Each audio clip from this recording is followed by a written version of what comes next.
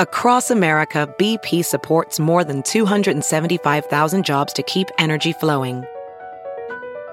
Jobs like building grid-scale solar energy in Ohio and producing gas with fewer operational emissions in Texas. It's and, not or. See what doing both means for energy nationwide at bp.com/investing in America. Have you heard you can listen to your favorite news podcasts ad-free? Good news. With Amazon Music, you have access to the largest catalog of ad-free top podcasts included with your Prime membership. To start listening, download the Amazon Music app for free or go to amazon.com/ad-free news podcasts. That's amazon.com/ad-free news podcasts to catch up on the latest episodes without the ads.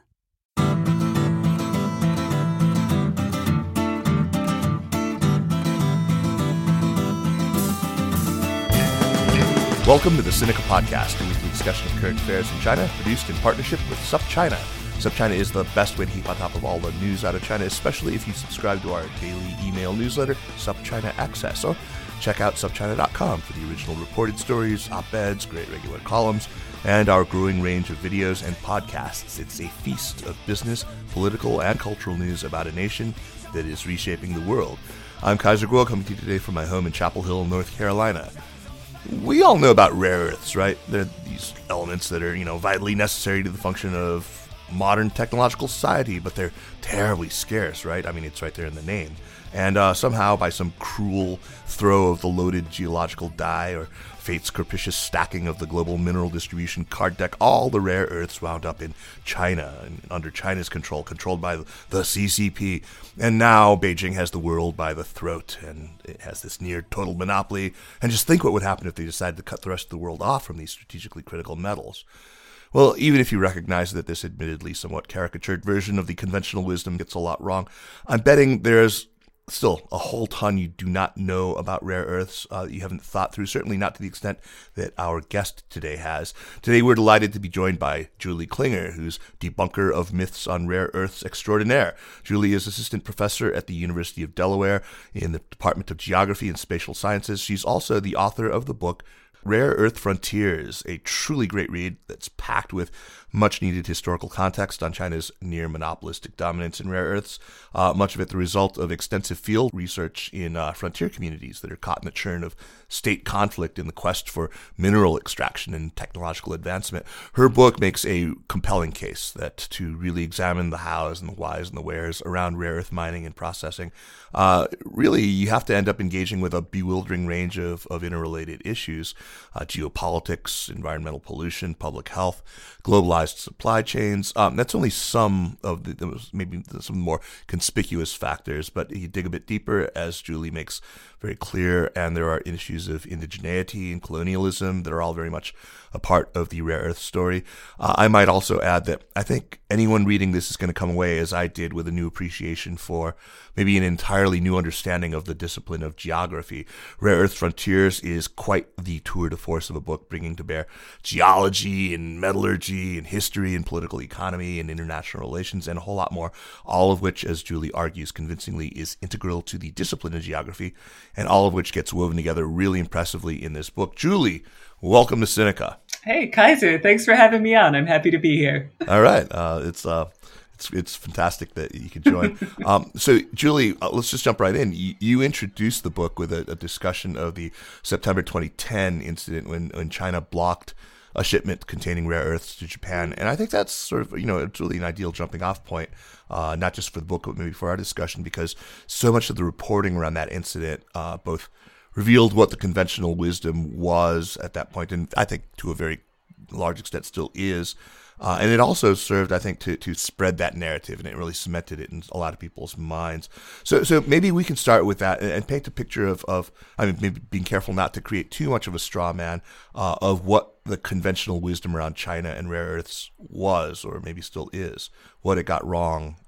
We'll get into what it got wrong, but in due course. But for now, let's get the baseline of the conventional wisdom. Yeah, baseline. So let's rewind back to mid 2010, even just before I Hmm. would say September 2010. Most of us in the rest of the world are blissfully unaware of what rare earth elements even are. I mean, even though they're around us in our everyday lives, making the hardware and software of everyday life lighter, faster, stronger. Most of us are completely unaware of the fact that A, they're even there, or B, that we were dependent at the time almost entirely on China for the global supply. And so then there were a series of events in late 2010. One of the results was that China withheld some shipments of rare earth elements to Japan. And Hmm. one thing led to another. New York Times broke the story that China had, quote unquote, embargoed rare earth elements to Japan. Right. I said quote unquote. The New York Times didn't say quote unquote. And so what happened is, the Western world woke up one morning and they had to learn a couple of things very quickly. One, what are rare earth elements? Oh my goodness, it turns out that they are essential for everything. Well, wow, China at the time produced 97% of them. And so people made the obvious conclusion that because they're called rare, they must be rare. And a lot of people, really can't be blamed for making that assumption. Right. And also concluded erroneously that China produces most of them because China has most of the geological endowments. And that's just not true. Right. And the third thing that I would like to add is that, an embargo is an official act undertaken by one state against another in a time of war or in the case of a breach of treaty. And what we're talking about, the incident that sort of shook the world, was, a delay in shipments from one port in eastern China that was characterized as an embargo, and markets freaked out. And the lore has kind of been cemented ever since. Yeah, I mean, it even made its way into like popular consciousness in fiction, right? It was used as kind of a plot point in a number of works of fiction. How did it show up in fiction works? Oh, it's amazing, actually. So let's put on, our time machine helmets again and travel back to 2010. So early in 2010, I think late 2009, James Cameron's film Avatar was then the highest grossing film of all time. And more people had seen this movie than had seen just about any other movie. And for for the one or two listeners who maybe haven't seen it or heard about it, it's premised on this element called unobtainium, and it looks an awful lot like a rare earth element. It's a sort of shiny silver metal. A little on the nose. I mean, Kind of on the nose. The premise is that it's essential for everything, and people have to go to great lengths to get it, including invading other planets yeah. with indigenous people. And so this movie, I think, actually primed the public imagination to interpret the realization of our overwhelming dependence on China in a very specific way. Hmm. And that is, even though for, a decade plus, most of the rest of the world had been dependent on China for rare earth elements, nobody really cared. Right. Nobody really cared until we kind of woke up to the possibility that maybe this arrangement creates some security concerns. And so Avatar, I think, kind of primed the public imagination. And so then when, this story was reported in the New York Times and then picked up all over the world in this very exaggerated fashion, right? People were talking about how, China had the rest of the world in a stranglehold, that China's rare earth mines were characterized as China's secret unobtainium mines, right? Rare earths were talked about as the next oil, right? I'm not even in the world of fiction here. I'm talking about headlines in newspapers. And so this is just excellent fodder for the world of fiction. So there were a number of novels that were written, several of which were called rare earths or used rare earths as a plot point. And they involved various heisty things of people going to frontier places. And there's elements of sort of Wild West, El Dorado, conquistador fantasies in those. But, they also served as a plot point in, an episode of House of Cards. Yeah. Call of Duty Black Ops was premised on a future resource war with China, which, by the way, Oliver North and other folks served as consultants for developing the plot of these video games. And so all of this kind of served to really cement in the public imagination, including among esteemed colleagues in policy who really ought to know better, that China is out to get us because China wants to dominate the global rare earth supply chain. When in fact, we have a really interesting situation where on one hand, most of the rest of the world is really not comfortable being dependent on China for most of our rare earth supply. And on the other hand, China does not want to be responsible for depleting its own reserves and supplying the rest of the world with rare earths. Yet, this seemingly very obvious complementary set of interests is completely lost in this sort of geopolitical spectacle. Right. And this flawed understanding survives very much to this day. I mean, before he left office, former Secretary of State Mike Pompeo wrote a piece about that. In fact, just the other day, there was a piece in the Financial Times that raises some of these same tropes about Chinese stranglehold and all that.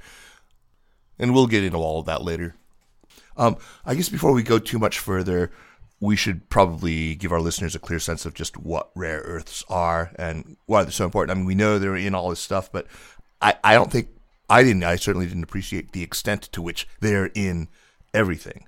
So what are they in terms of their basic chemistry, and what properties do they have that make them so absolutely indispensable? I mean, besides magnetism, which I learned the hard way, I mean, these things are wickedly magnetic. So as I was prepping for this, I bought myself some neodymium magnets for my refrigerator, like a pack of 20 of them on Amazon. And as I learned while trying to pry one of them off, they adhere to the refrigerator surface more stubbornly than my fingernails adhere to my fingers. Ouch. All right. So the term rare earths, which is a misnomer, refers to 17 chemically similar elements. If you can picture the periodic table in your mind's eye, there's the big old chunk at the top, and then there's this little island to the south. And that little island, it has two bars. Right. The top bar is the lanthanide series. This is elements number 57 to 71. The lanthanide series is what, say, chemists or specialists would call rare earth elements. Also scandium and yttrium, which are higher up in, I guess, like the mainland of the periodic table, are also included in the family of rare earths. Right, so there's 15 there, and then there's 2 from the regular periodic table. Yeah, and the reason that they're grouped together is because even though each are distinct, they all have these fantastic magnetic and conductive properties, which is why they're really useful, say, if you want to make a metal alloy that is lighter, but also much stronger, much more heat resistant, like the kind of thing you would need to build a rocket, to launch a spaceship or a weapon. Also, I mean, they really are ubiquitous. So I'll give you an example, the element cerium.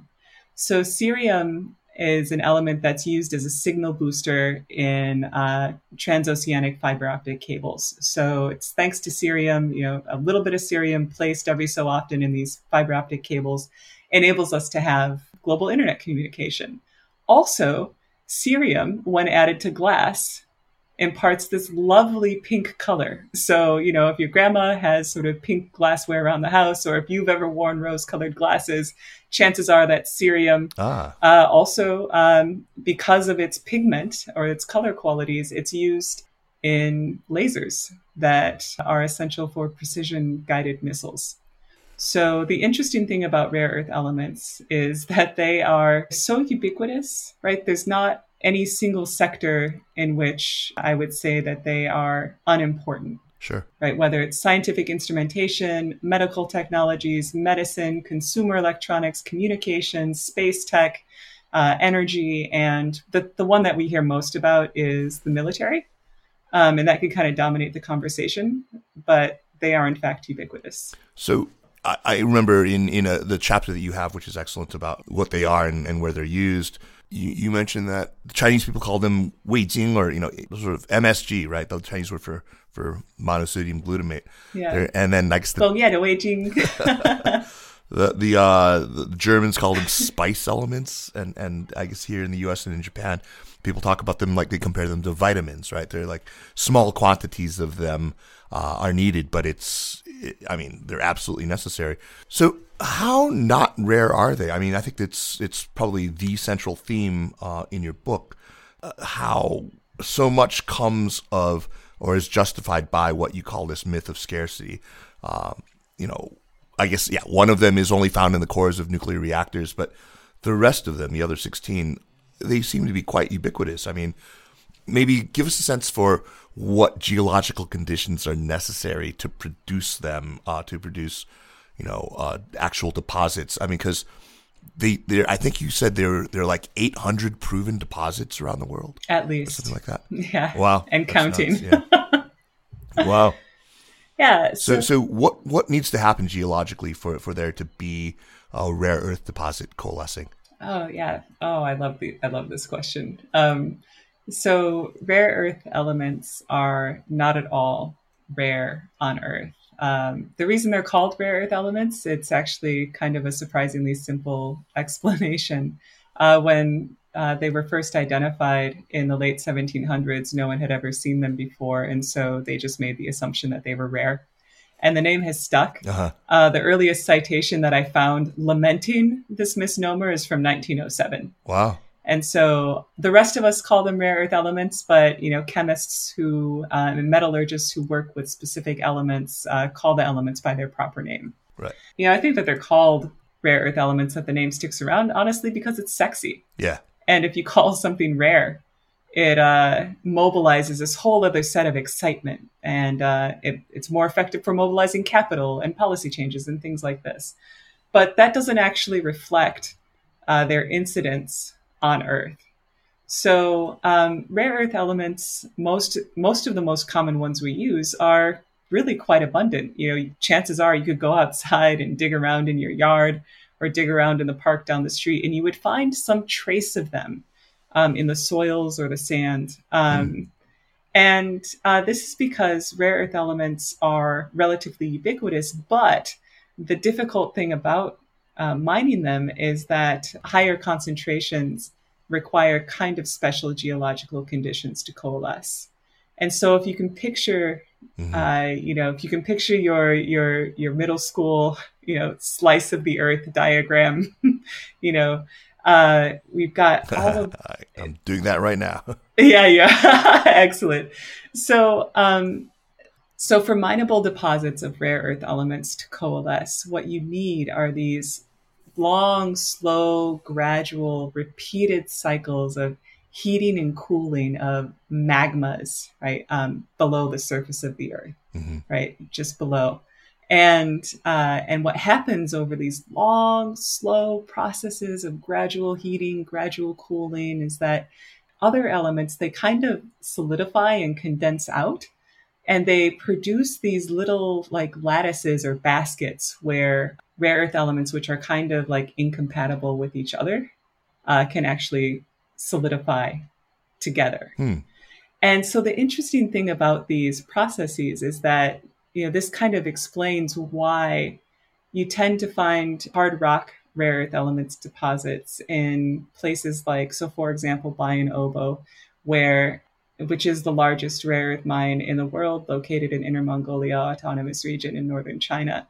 It was this kind of sugarloaf mountain. For local Mongolian people, it was a sacred site because it looked like a yurt. In other parts of the world, so for example, in Brazil or in the southwestern United States, we might recognize these, we might look at this and think, oh, that kind of looks like a butte. One of my colleagues in Brazil described it very poetically as saying, just imagine that it's a volcano that was never born, right? So it was this chimney of magma that percolated up through the Earth's crust, but never quite broke the surface. And it's in those sort of geological conditions that you get mineable deposits coalescing. And these don't occur everywhere. They tend not to occur right on the edge of tectonic plates because that's too exciting. It's too hot. There's too much action. Right. They tend to occur sort of closer to the middle of plates or cratons. So, Julie, the big question that your book sets out to answer then is that if there are demonstrably hundreds of places on Earth where ample and mineable deposits of rare earths exist, why would the three particular places that you look at, Bayan Obo in Inner Mongolia, which we've already mentioned, San Gabriel de Cachoeira in northwestern Brazil, and the Dam Moon, become so completely central to our mining efforts? You argue that the concept of the frontier is totally central to answering that question. And if I understand your argument correctly, you're basically saying that it's no coincidence, it's no mere accident in geography that these places have become such a focus for mining. And it's because they are on the frontier, where there are no people who really count as people to the colonizers, where civil society organizations are relatively weak, and these places were then able to become global sacrifice zones, as you put it. So, leaving aside the moon for now, how did this happen to places like San Gabriel de Cachoeira and to Bayan Obo? Oh, that's an excellent question. So the interesting thing about the geography of rare earth prospecting and mining across the world is that it doesn't neatly map onto where necessarily the best deposits are located. And this is because the same geological conditions under which a mineable deposit of rare earth elements would form can also be the same geological conditions under which mineable deposits of radioactive materials might form.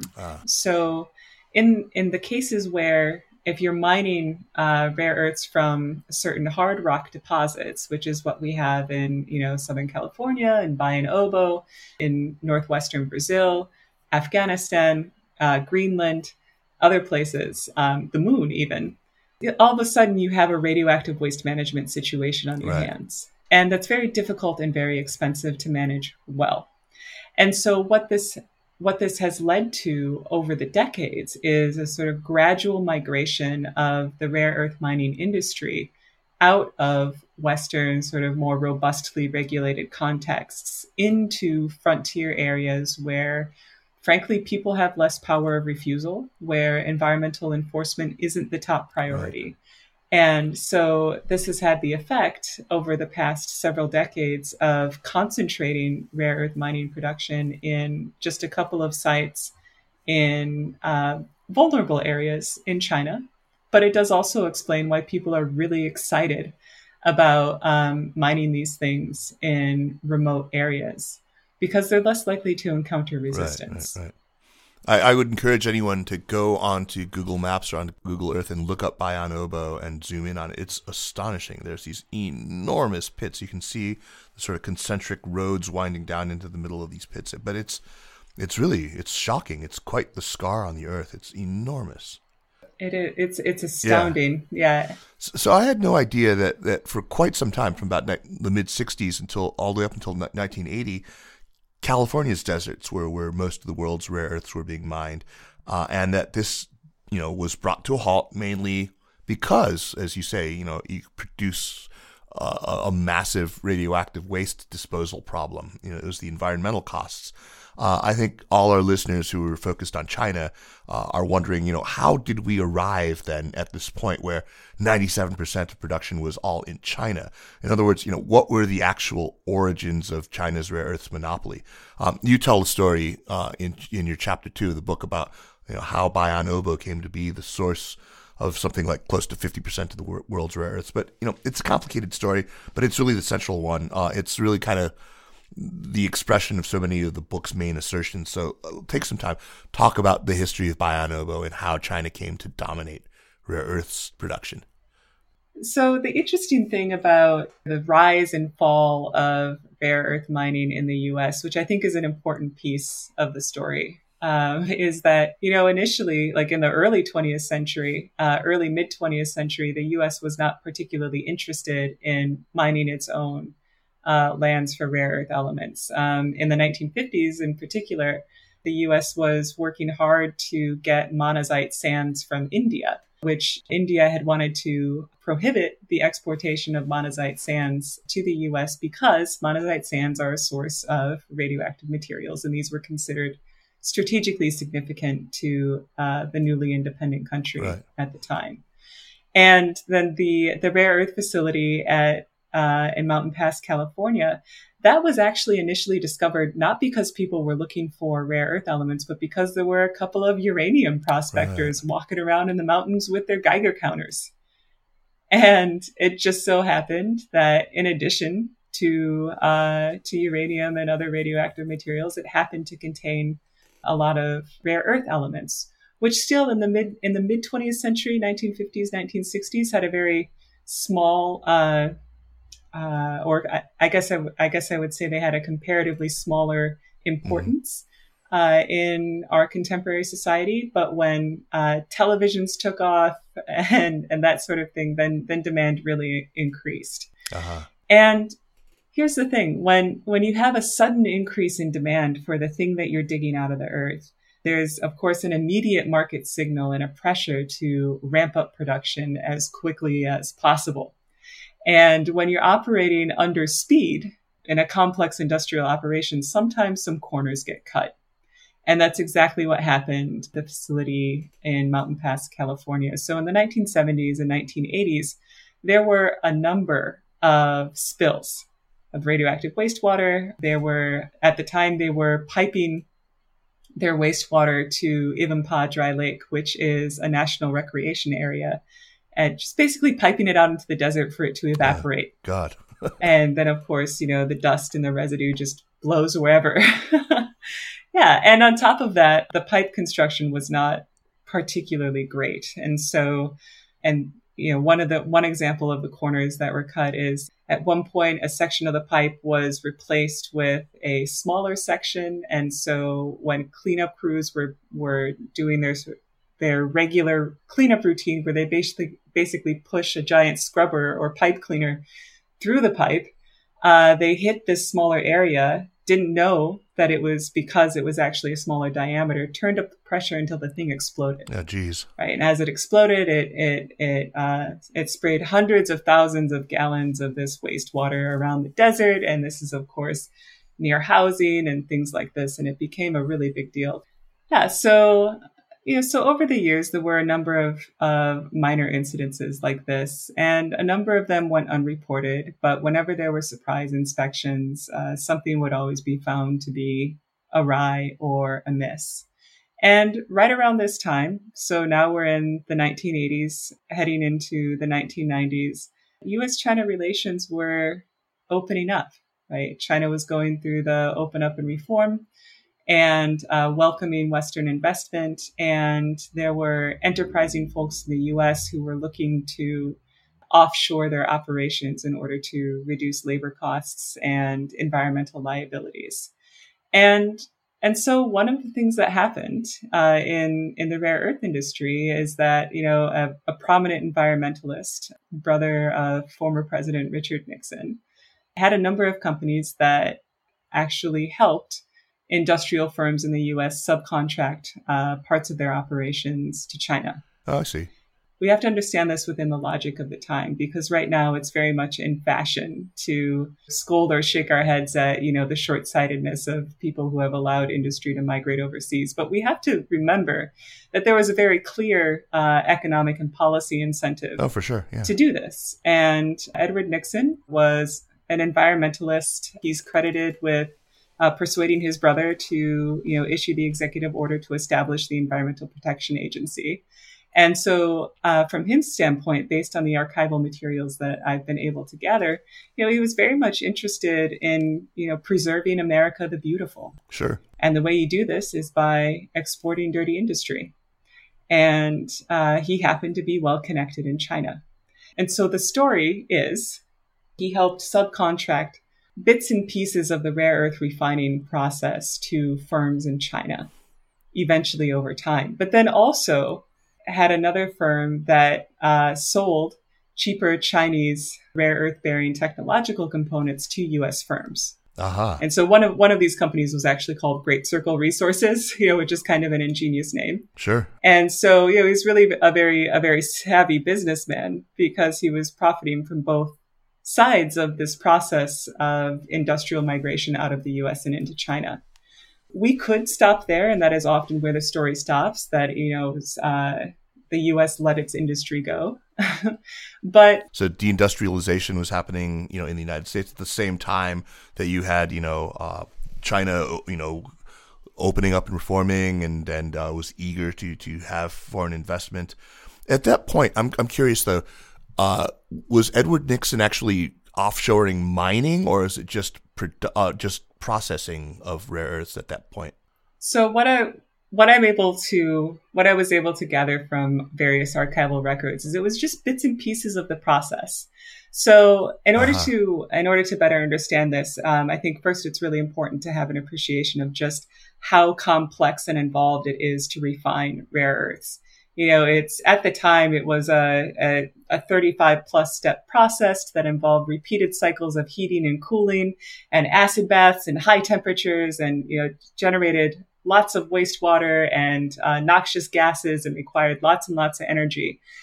So much so that under the economic conditions at the time in the late 1980s and into the 1990s, it became cheaper to actually export containers full of minimally processed ores to China to be further processed there. So those were the trade conditions.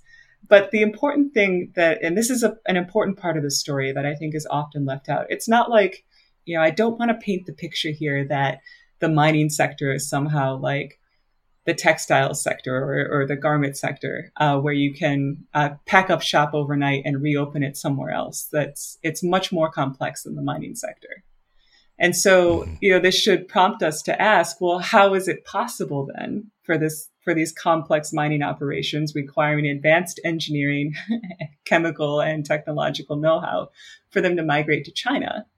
And the answer there is that since pretty much the founding of the People's Republic of China in 1949, developing the rare earth metallurgical industry had been a priority of the Chinese government, and actually was a cornerstone of Sino-Soviet cooperation before the honeymoon soured in the 1950s. Mm-hmm. And in fact, Baotou, which is the primary processing site for the materials that come out of the Bayan Obo rare earth mine in northern China, this was the flagship Sino-Soviet industrial cooperation site. And the goal was to build a vertically integrated military industrial supply chain, so that you would have your heavy machinery and artillery and industrial manufacturing facilities right next to your mine and your refinery and things like that. It's very sort of like communist planning, self-sufficiency type thing. Sure. It was this idea of the red hinterland, as you call it in the book, right? Yeah, exactly. And the idea was, while China and the Soviet Union were getting along, Baotou was a great place because it was sort of safely nestled between these two brotherly states. And if you look at newspapers from the time from Baotou, which were just really fascinating to look at, these newspapers from the 1950s that were published in Baotou, it's all about, the brotherhood, the solidarity. And in addition to these investments in actual physical infrastructure and industrial infrastructure, there was a really serious investment in building up technological know-how. So people from China went to study in Russia. Russian technicians came to China. People from China also studied in Europe and the US. And they brought that knowledge, that metallurgical knowledge, nuclear knowledge, chemical engineering, back to China to work on developing its rare earth capabilities. And all of this happened before the 1980s.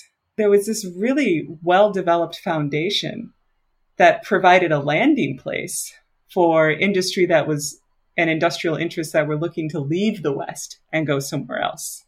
That makes it so clear. I mean, all the pieces of this that are part of this confluence. So, Julie, I know there are different types of rare earths mining. For example, you can extract it from sand or from clay deposits, but I want to look specifically at how it's carried out in an area like Bayan Obo, in Baotou in Inner Mongolia. What that physical process is like in the hard rock mining. How damaging is that to the physical or to the natural environment? All right. Well, large-scale hard rock mining is actually pretty hardcore. There's a lot of blasting involved, of course. So for example, when I was in Bayanobo, blasting occurred every morning at 10 a.m. and that this is just something that people in the town knew, and the entire town shook. The water in your glass shook, the windows rattled.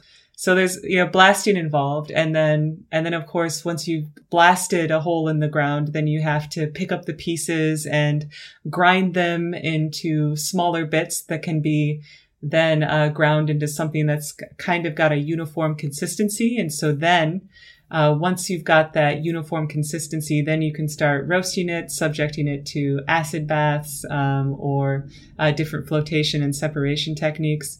But the thing is, from the moment that you are blasting a hole or a deeper hole in the ground, what you're also doing is you are creating various types of dust pollution. And this dust contains, it's not just dirt. This dust contains the pulverized elements that are also present. So not just rare earth elements, but also in the case of Bayan Obo, there are other heavy metals, radioactive materials, and things like fluoride and arsenic that just happen to be present in the geology of the region. And so, this can be inhaled by people locally if they aren't wearing proper protective gear. And historically, that was the case because respiratory deaths were one of the primary causes of death in the region.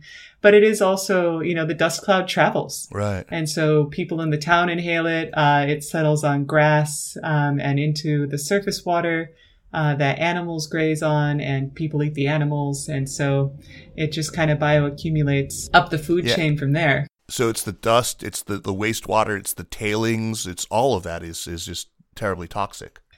So the part of the story that most often gets told, and it should get told because we should be aware of the environmental footprint that's created by our ubiquitous need, I guess, for rare earth elements.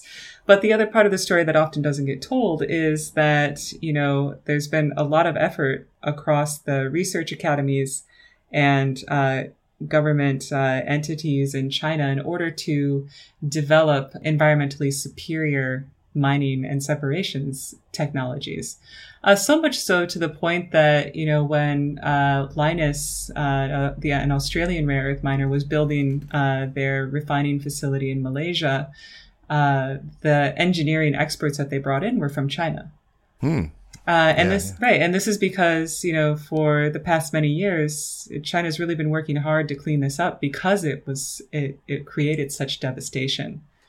And people really weren't happy about it. And they let the government know. So we've talked a little bit about the ghastly human health impacts that it's got.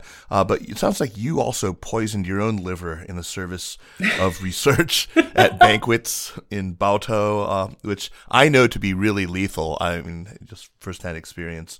I always fear playing shows or whatever in Inner Mongolia because, boy, yeah, I want to hear a couple of stories. But I mean, you were meeting people from miners to mining millionaires, and then I think it was like in one little anecdote you were saying you then bathe in tap water that was so polluted by the industries that you had sores like breaking out all over your skin. That's pretty crazy. Tell us about who are the people who were involved, and who's getting rich from rare earths mining in Baotou. Yeah, well, pretty interesting thing happened in the rare earth sector. Well, wait a second. Do you want what happened in the rare earth sector, or do you want a drinking story? Both. I want both.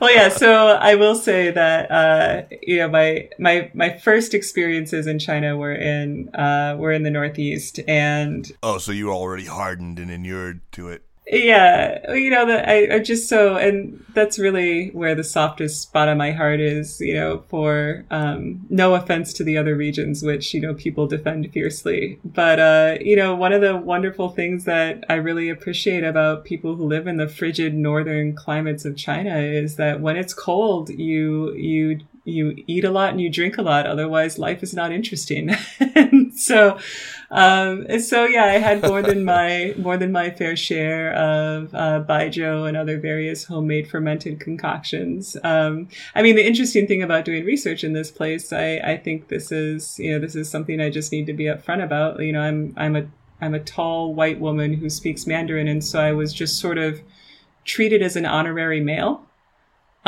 which meant that I was expected to drink. Like there was no getting out of drinking.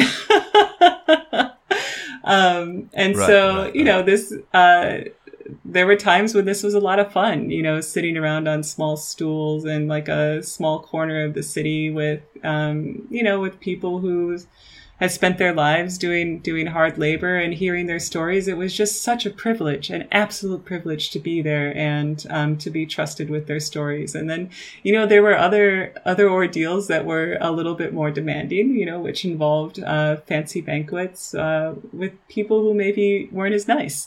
Yeah. Those are the worst.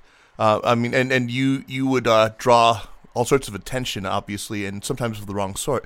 I remember you writing in your book that you drew suspicion, not just in China, but also on your return to the U.S.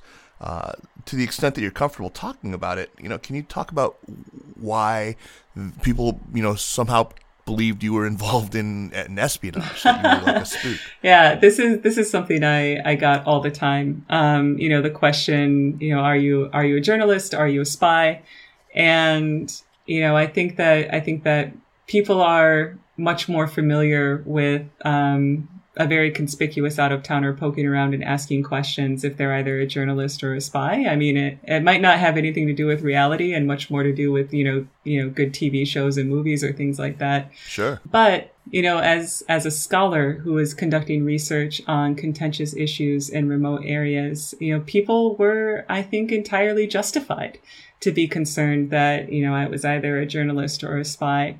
And so I did a number of things in order to make it very clear that I was neither of those things. And for one, I didn't really take very many pictures because that's a behavior that people associate with journalists and spies. And so I actually have very few pictures of my field work. A lot of it is preserved in my written field notes.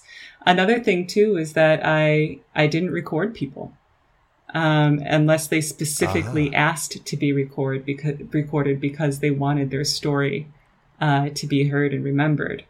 And this, right. And eventually also, because I did this over a number of years and visited multiple times, eventually the intrigue wore off. And it's her. She's back. But when I returned to the States, I think that I was contacted by some of our 3-letter agencies, because they were concerned that I had potentially been recruited, and they wanted to spy for China, And I think they were just doing their due diligence to make sure that I hadn't been, paid any ridiculous sum of money in order to quote unquote write a report about anything. Right. And it's for me, the most important thing is to be able to pursue the questions with integrity, to not have to answer to someone else's agenda, whether that would be an editor or an agency or someone else with some other sets of interests. Like, this is really the privilege and the freedom that academic scholarship allows you to go places because the questions take you there and not because someone sent you to snoop. I got to think that one of the reasons that you did draw suspicion is that people who study rare earths are themselves pretty rare. No, I mean, from the set of skills and the disciplines that I think any kind of study this would require, I can see how, that might be, because I mean, it's interesting how you came to take an interest in this. I'd love to hear the story, because, I don't know whether you set out deliberately to, study rare earths and then decided to learn both Chinese and Portuguese, because that's where the mining was taking place, or were you already literate in both of those languages and then found a happy intersection? Or how yeah, it's the second one. Okay. So this is, the story that I'm about to tell. I like to tell it as an argument for people to just go somewhere and learn a language, because you have no idea where it's going to lead you. I mean, what I tell my students is there is no substitute for being in the field. And so for me, I mean, I first learned Portuguese as a teenager because I was lucky enough to be a Rotary International Exchange student to Brazil. Oh, cool. And yeah, that was a wonderful, wonderful experience, sort of, late 90s. And so I was full of multicultural ideals. And so I decided that the next language I wanted to learn was the one that was spoken by 1/6 of humanity. And so I set my sights on China and found a way to support myself, which was, of course, by teaching English, which a lot of people do. And I intentionally went to a kind of out-of-the-way city so that I would have fewer temptations to not speak Mandarin every day. Right. And, for the longest time, I had no idea how I would draw the two worlds together, the Portuguese-speaking world and the Chinese-speaking world. And this is now I'm sort of aging myself here. But then in 2004, the leaders of Brazil and China started talking to each other. Mm-hmm, mm-hmm. And this was a relatively novel development. And folks on either side knew very little about the other. And there were very few people who were in a position to be able to translate and to facilitate sort of cross-cultural dialogue. And since my interests are with environment and development anyway, I started pursuing those relationships. So, I worked with environmental organizations. I worked with researchers. For a while, I was a projects coordinator on a National Science Foundation funded project in the Himalayas. So I was the on-the-ground person doing ethnographic research in villages in eastern Yunnan, or in western Yunnan, I mean. And eventually I knew there was a story that needed to be told about disinvestment and deindustrialization from China's hinterlands and China's overseas investment to Brazil and investment in extractive industries and increased deforestation and all of that happening on the ground. I knew there was a story to tell there, and I didn't know how on earth I could possibly begin to tell that. So, I went to grad school. As one does. As one does, yeah. I mean, but you found the perfect story. I mean, because that's exactly what we're talking about here. Because, the real story here that's told in your book is about Beijing's decision to curtail production of rare earths after, I guess, 2010, and to give up its dominant position and become, in fact, a net importer of rare earths. But, in so doing, of course, they kind of just shift the what do you call it, the global division of toxic labor. I mean, they send the problem somewhere else, right? I mean, and in this case, it's Greenland and Afghanistan and Brazil, right? And Myanmar, right? Mm-hmm. Can you talk about Beijing's decision to curtail that? I mean, was it driven primarily by environmental concerns, by a desire not to deplete the strategic reserves that China had? What drove that decision, and what were the consequences of it? I would say it's all of the above. The extent of the environmental and epidemiological devastation created by decades of not just environmentally destructive rare earth mining, but particularly around processing and waste management, had created a series of sustained social conflicts, right? So villagers were mobilizing, journalists were helping them, NGOs were involved. This was sympathetic scientists at research institutes from the municipal to the national level had decades of work petitioning the government, engaging in protests, conducting citizens' arrests, demanding that something be done about the contamination of the soil and water and ultimately bodily tissues of the people who lived immediately downstream of these operations. Mm-hmm. And so that, combined with very good research, very detailed research on the extent of different forms of soil and water pollution, that prompted, together with, these issues that were happening and had been building in other parts of the country, that prompted a new policy initiative to reevaluate the economic future for resource-exhausted regions. Mm. So that's the sort of, you can tell that I'm translating from Mandarin, right.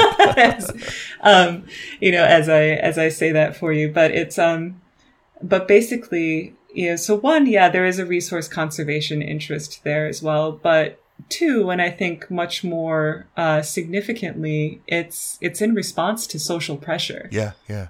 Yeah. And so China's strategy has been for quite a while now to transition from being a net exporter to a net importer. They've been a net importer now for a couple of years.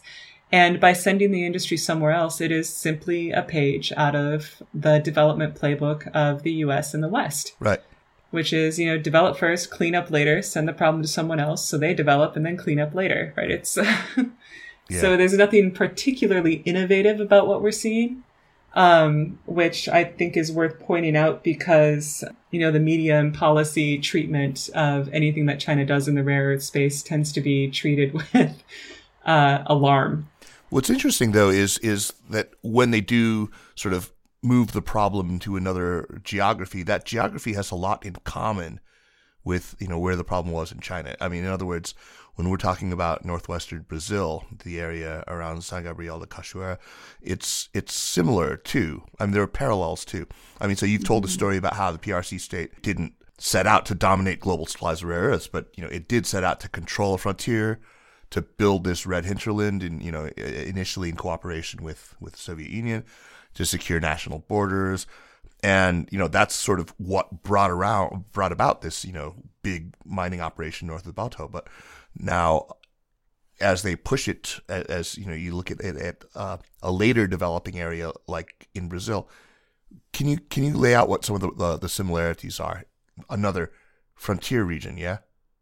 Yeah, so this is really, the central question in my book was, given the relative ubiquity of rare earth elements in the Earth's crust, why is the geography of their extraction so strange? Right. Concentrated as it is in these far-flung, remote, and frankly contested areas. And so a couple of immediate parallels between Inner Mongolia and Baotou and San Gabriel de Cachoeira in the northwestern Brazilian Amazon is, these are both places that are the ancestral homelands of indigenous people who have multiple millennia of continuous historical memory. Right.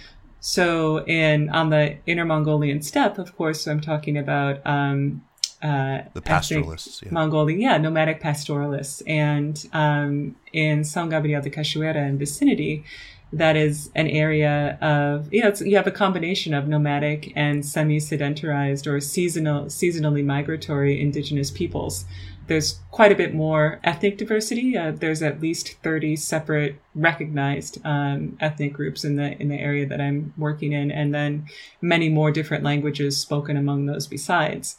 But I think the parallel that we can draw here is that mining in these places was first about the state figuring out a way to incorporate this historically autonomous region into the national territory.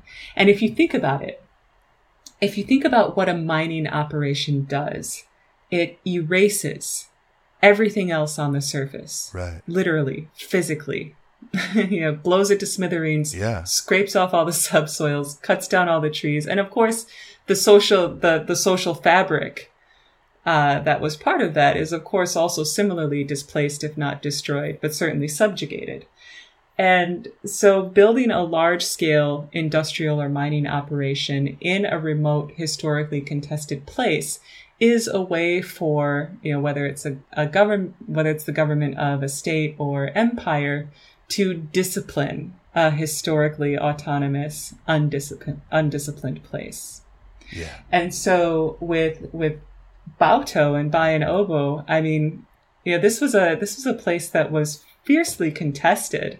During the Japanese occupation, Japanese geologists were aware of the mineral resources in the region, but even before Japanese occupation, right, it was the homeland of Mongolian pastoralists, but then they also had extensive trade routes with Turkic peoples in Central Asia that had their own ideas about what a government or a country should look like that didn't look at all like the Han Chinese vision.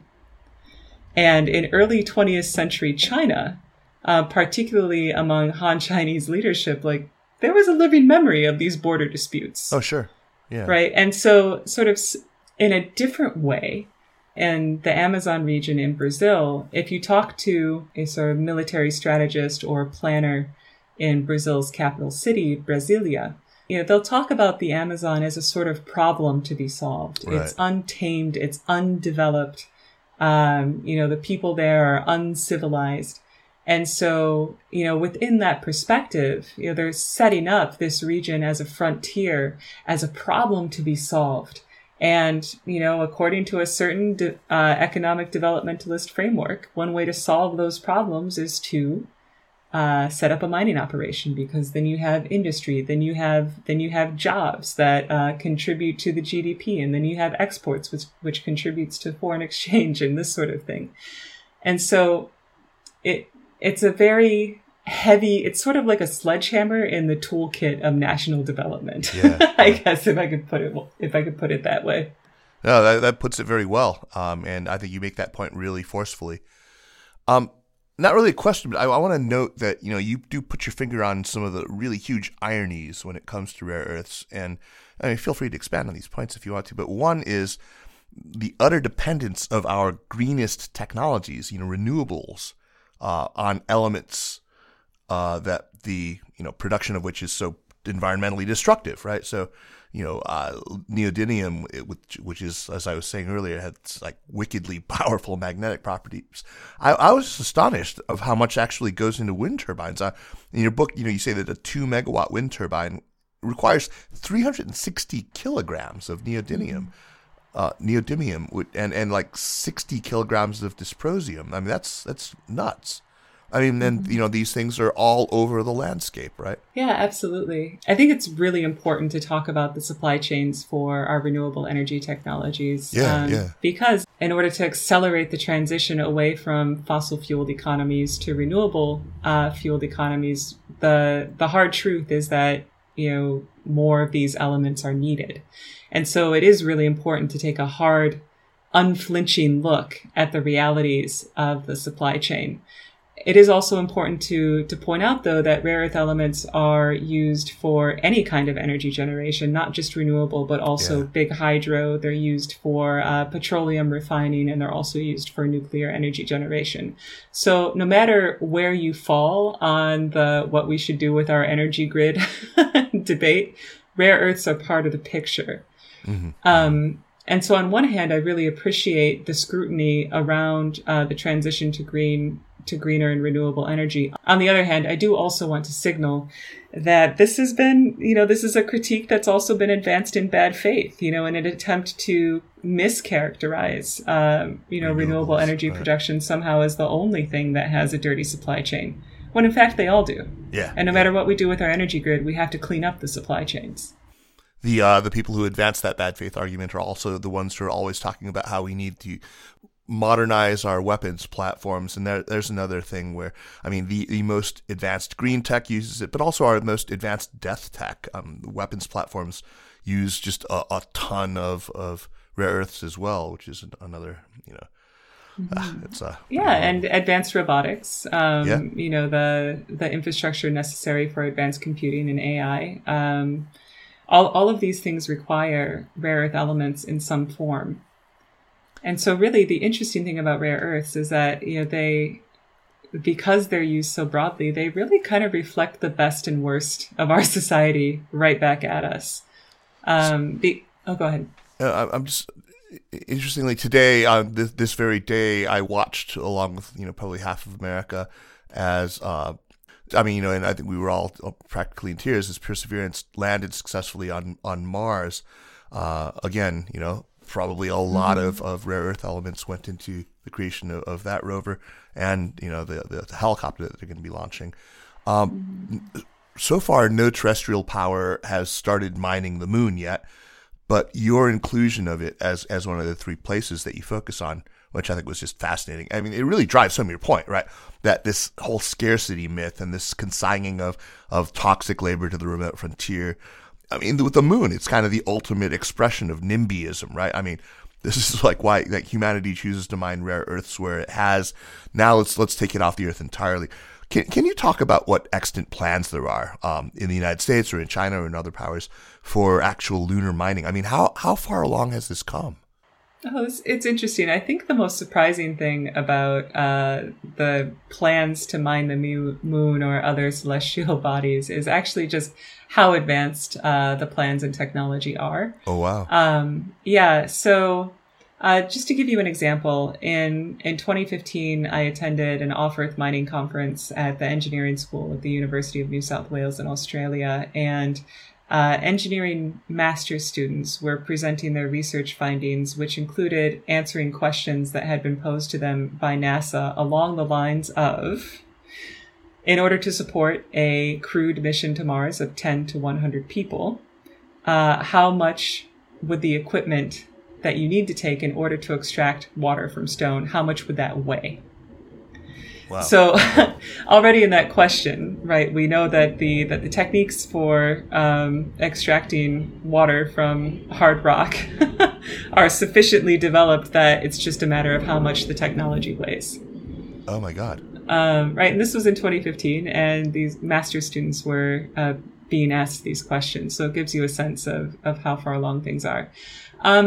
So an interesting thing happened with respect to the race to mine rare earths in outer space. So, I mentioned earlier on how when the New York Times broke the story that China had, quote unquote, embargoed rare earth elements to Japan, people had to learn very quickly, okay, what are rare earth elements? And oh my goodness, they're in everything. And oh my goodness, China produces most of them. And so they jumped to the obvious but incorrect conclusion that, so China must supply most rare earth elements because China has most of the rare earth elements. Ergo, the only way to beat China is to figure out how to get these things from the moon. And so, this is something that makes sense if you don't have any basic geological knowledge, right? If you didn't even bother to look up whether there are mineable rare earth deposits in the United States, or whether, for example, there's any potential for recycling rare earth bearing technological components in order to reduce our need to dig new holes in the ground. Right. And so, this fervor to beat China by mining rare earths on the moon, it really fit into the broader currents of paranoia around China's progress with their space agency, around the threat or the ghost or the threat or the specter of China potentially withholding its exports of rare earth elements to the rest of the world. To create a narrative that the only way to beat China and also save the environment and also get the elements that are crucial to powering our society, whether you're worried about the military or you're worried about green tech or whatever, the only way to solve all these problems was to mine the moon. And it would be one thing if this was just a crazy idea propagated by a couple of, fringe paranoid folks. But, this idea percolated through to the White House, to Congress. So much so that Thanksgiving of 2015, Obama signed the Space Act into law, which recognizes the private property rights of U.S. citizens to outer space resources and grants them the right to sue in a U.S. court anyone who attempts to impinge on their exercise of private property in outer space. And so this was presented by the people who were sort of propagating this narrative that we had to mine the moon in order to save ourselves. This was presented as the only solution, right? If we're good, those same people must be convinced that China is also pursuing that, though. Yeah. Yeah, and so here's the interesting thing. Geological explorations of the moon and other celestial bodies, it's a standard part of national space programs. But because, so we're in this really strange and kind of surreal situation now in 2021, where because a certain subset of, politically well-connected population in the US was convinced that China was going to build a lunar base and lock up all those rare earth elements in addition to already having all of these elements on Earth, right? Because they were so convinced that the only way to beat China was to figure out how to mine the moon, they effectively kicked off a race to figure out how to mine in outer space. because now other countries are like, well, if the US is developing the technique and technology to mine the moon or asteroids or potentially Mars, we better figure that out too, right? So it's kind of a new, like, extractive-driven space race. I don't know if you watched the show The Expanse or if you've read the books. I've heard about it. I haven't watched it yet, though. A major plot point is, that they're, it's in the far-flung future, but we're mining extensively, not just the asteroid belt, not just the moon, where there's a big, human colony there, but Mars and many of the moons of the outer planets. It's crazy. Yeah, I think it is worth noting, though, that there is a scenario under which mining in outer space makes perfect sense. It is not to, mine things in outer space to bring back to Earth because, we don't want to recycle. That's not the scenario under which it makes sense. It does make sense in order to support longer term space exploration. Yeah. Right. And so from that standpoint, I would venture to guess that the majority of the people who are invested in figuring out how to mine in outer space are actually doing it from that standpoint. And it's sort of a loud minority that are beating the rare earth drum. Well, recently rare earths are in the news again. At the top of the hour, we started talking about, there was this Financial Times report that I just saw that says that China's MIIT, the Ministry of Industry and Information Technology, is looking into whether export controls on rare earths would be able to cripple U.S. production of the F-35 fighter, which uses, in the report, it says 417 kilograms of rare earths per plane. And the story quotes congressional testimony from somebody named Ellen Lord, who apparently ran defense acquisitions until last year, saying, that China floods the market to destroy any competition anytime somebody else starts mining or producing. Let's just look at that piece of it. Is that true? Does China flood the market with rare earths anytime they start to see, for example, the U.S. start mining operations in, say, Greenland or Afghanistan or wherever? The short answer is no. And I think the part that's not told in the story of defense acquisitions is that, for the most part, the defense acquisitions folks have been perfectly happy with China being the primary supplier of rare earth elements because it's low cost and high quality. Huh. That's interesting. Yes, this is why it has been so difficult to rebuild the rare earth supply chain in the United States, because it would be more expensive. Now that China has sort of really, really ramped down and is actually a net importer of rare earths, who are the major producers now? Is it Brazil chiefly? So it's interesting. So now that China is a net importer of rare earth elements, rare earths are coming from a number of different places, from Southeast Asian countries. Myanmar is highest profile.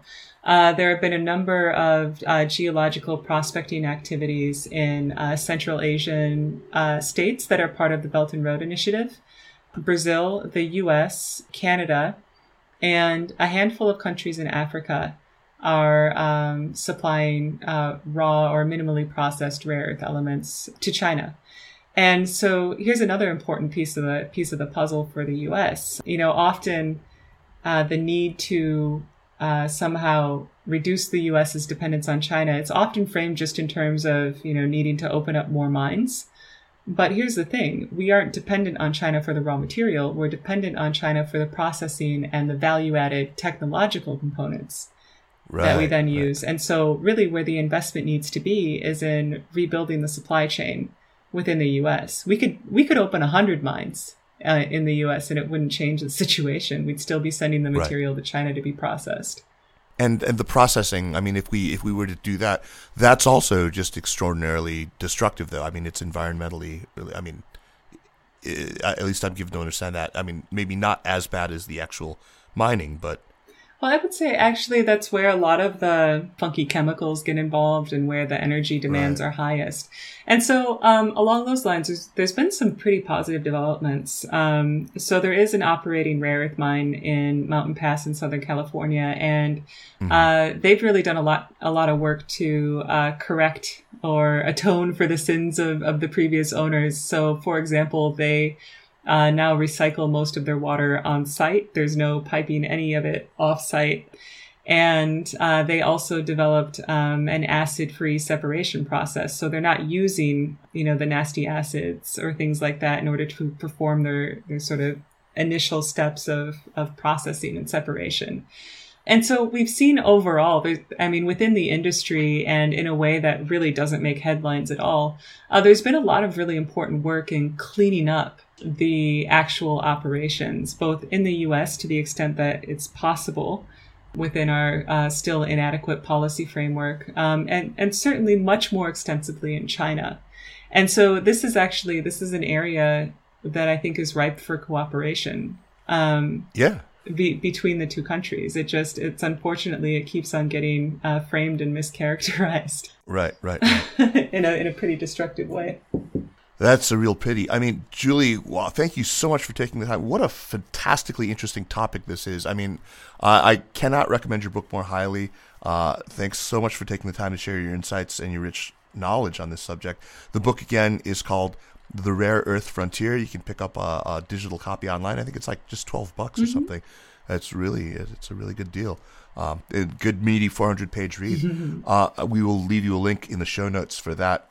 Julie, let's move on to recommendations. Let me quickly remind listeners that the Sinica podcast is powered by SupChina, and the best thing you can do to support the work that we do with Sinica and with the other shows in the network is to subscribe to SupChina Access, our daily newsletter. Also, do take time to check out and subscribe to the new China Stories podcast, our one-stop shop to listen to some of the best journalism on China-related topics, long-form stories from outlets like The Wire China, Protocol China, Sixth Tone, Caixin Global, The Week China, and, of course, our own home site, SupChina. Check it out. If you don't like to hear Chinese words butchered and the tones pronounced incorrectly, here's your place. Now, on to recommendations. Julie, what you got for us? All right. Well, there's a couple of things I would like to recommend.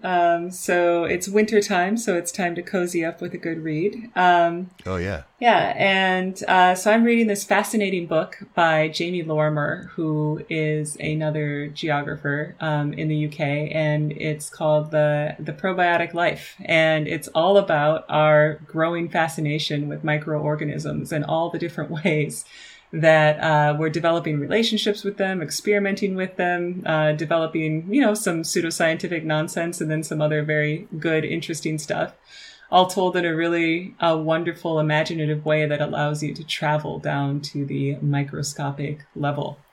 That's what I'm reading, and it's really fun.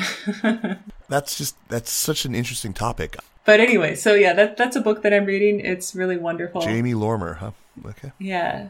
I should tell you something more fun too, as well, right? No, that's fun enough, but go on for sure. Yeah, so it's lockdown, and I live in the beautiful area of Northwest Delaware, right on the Delaware-Pennsylvania-Maryland border, and there's lots of parks, and so I've been walking around outside. I recommend going outside whenever possible, even if it's muddy, even if you fall down, get your pants dirty. It's definitely worth it.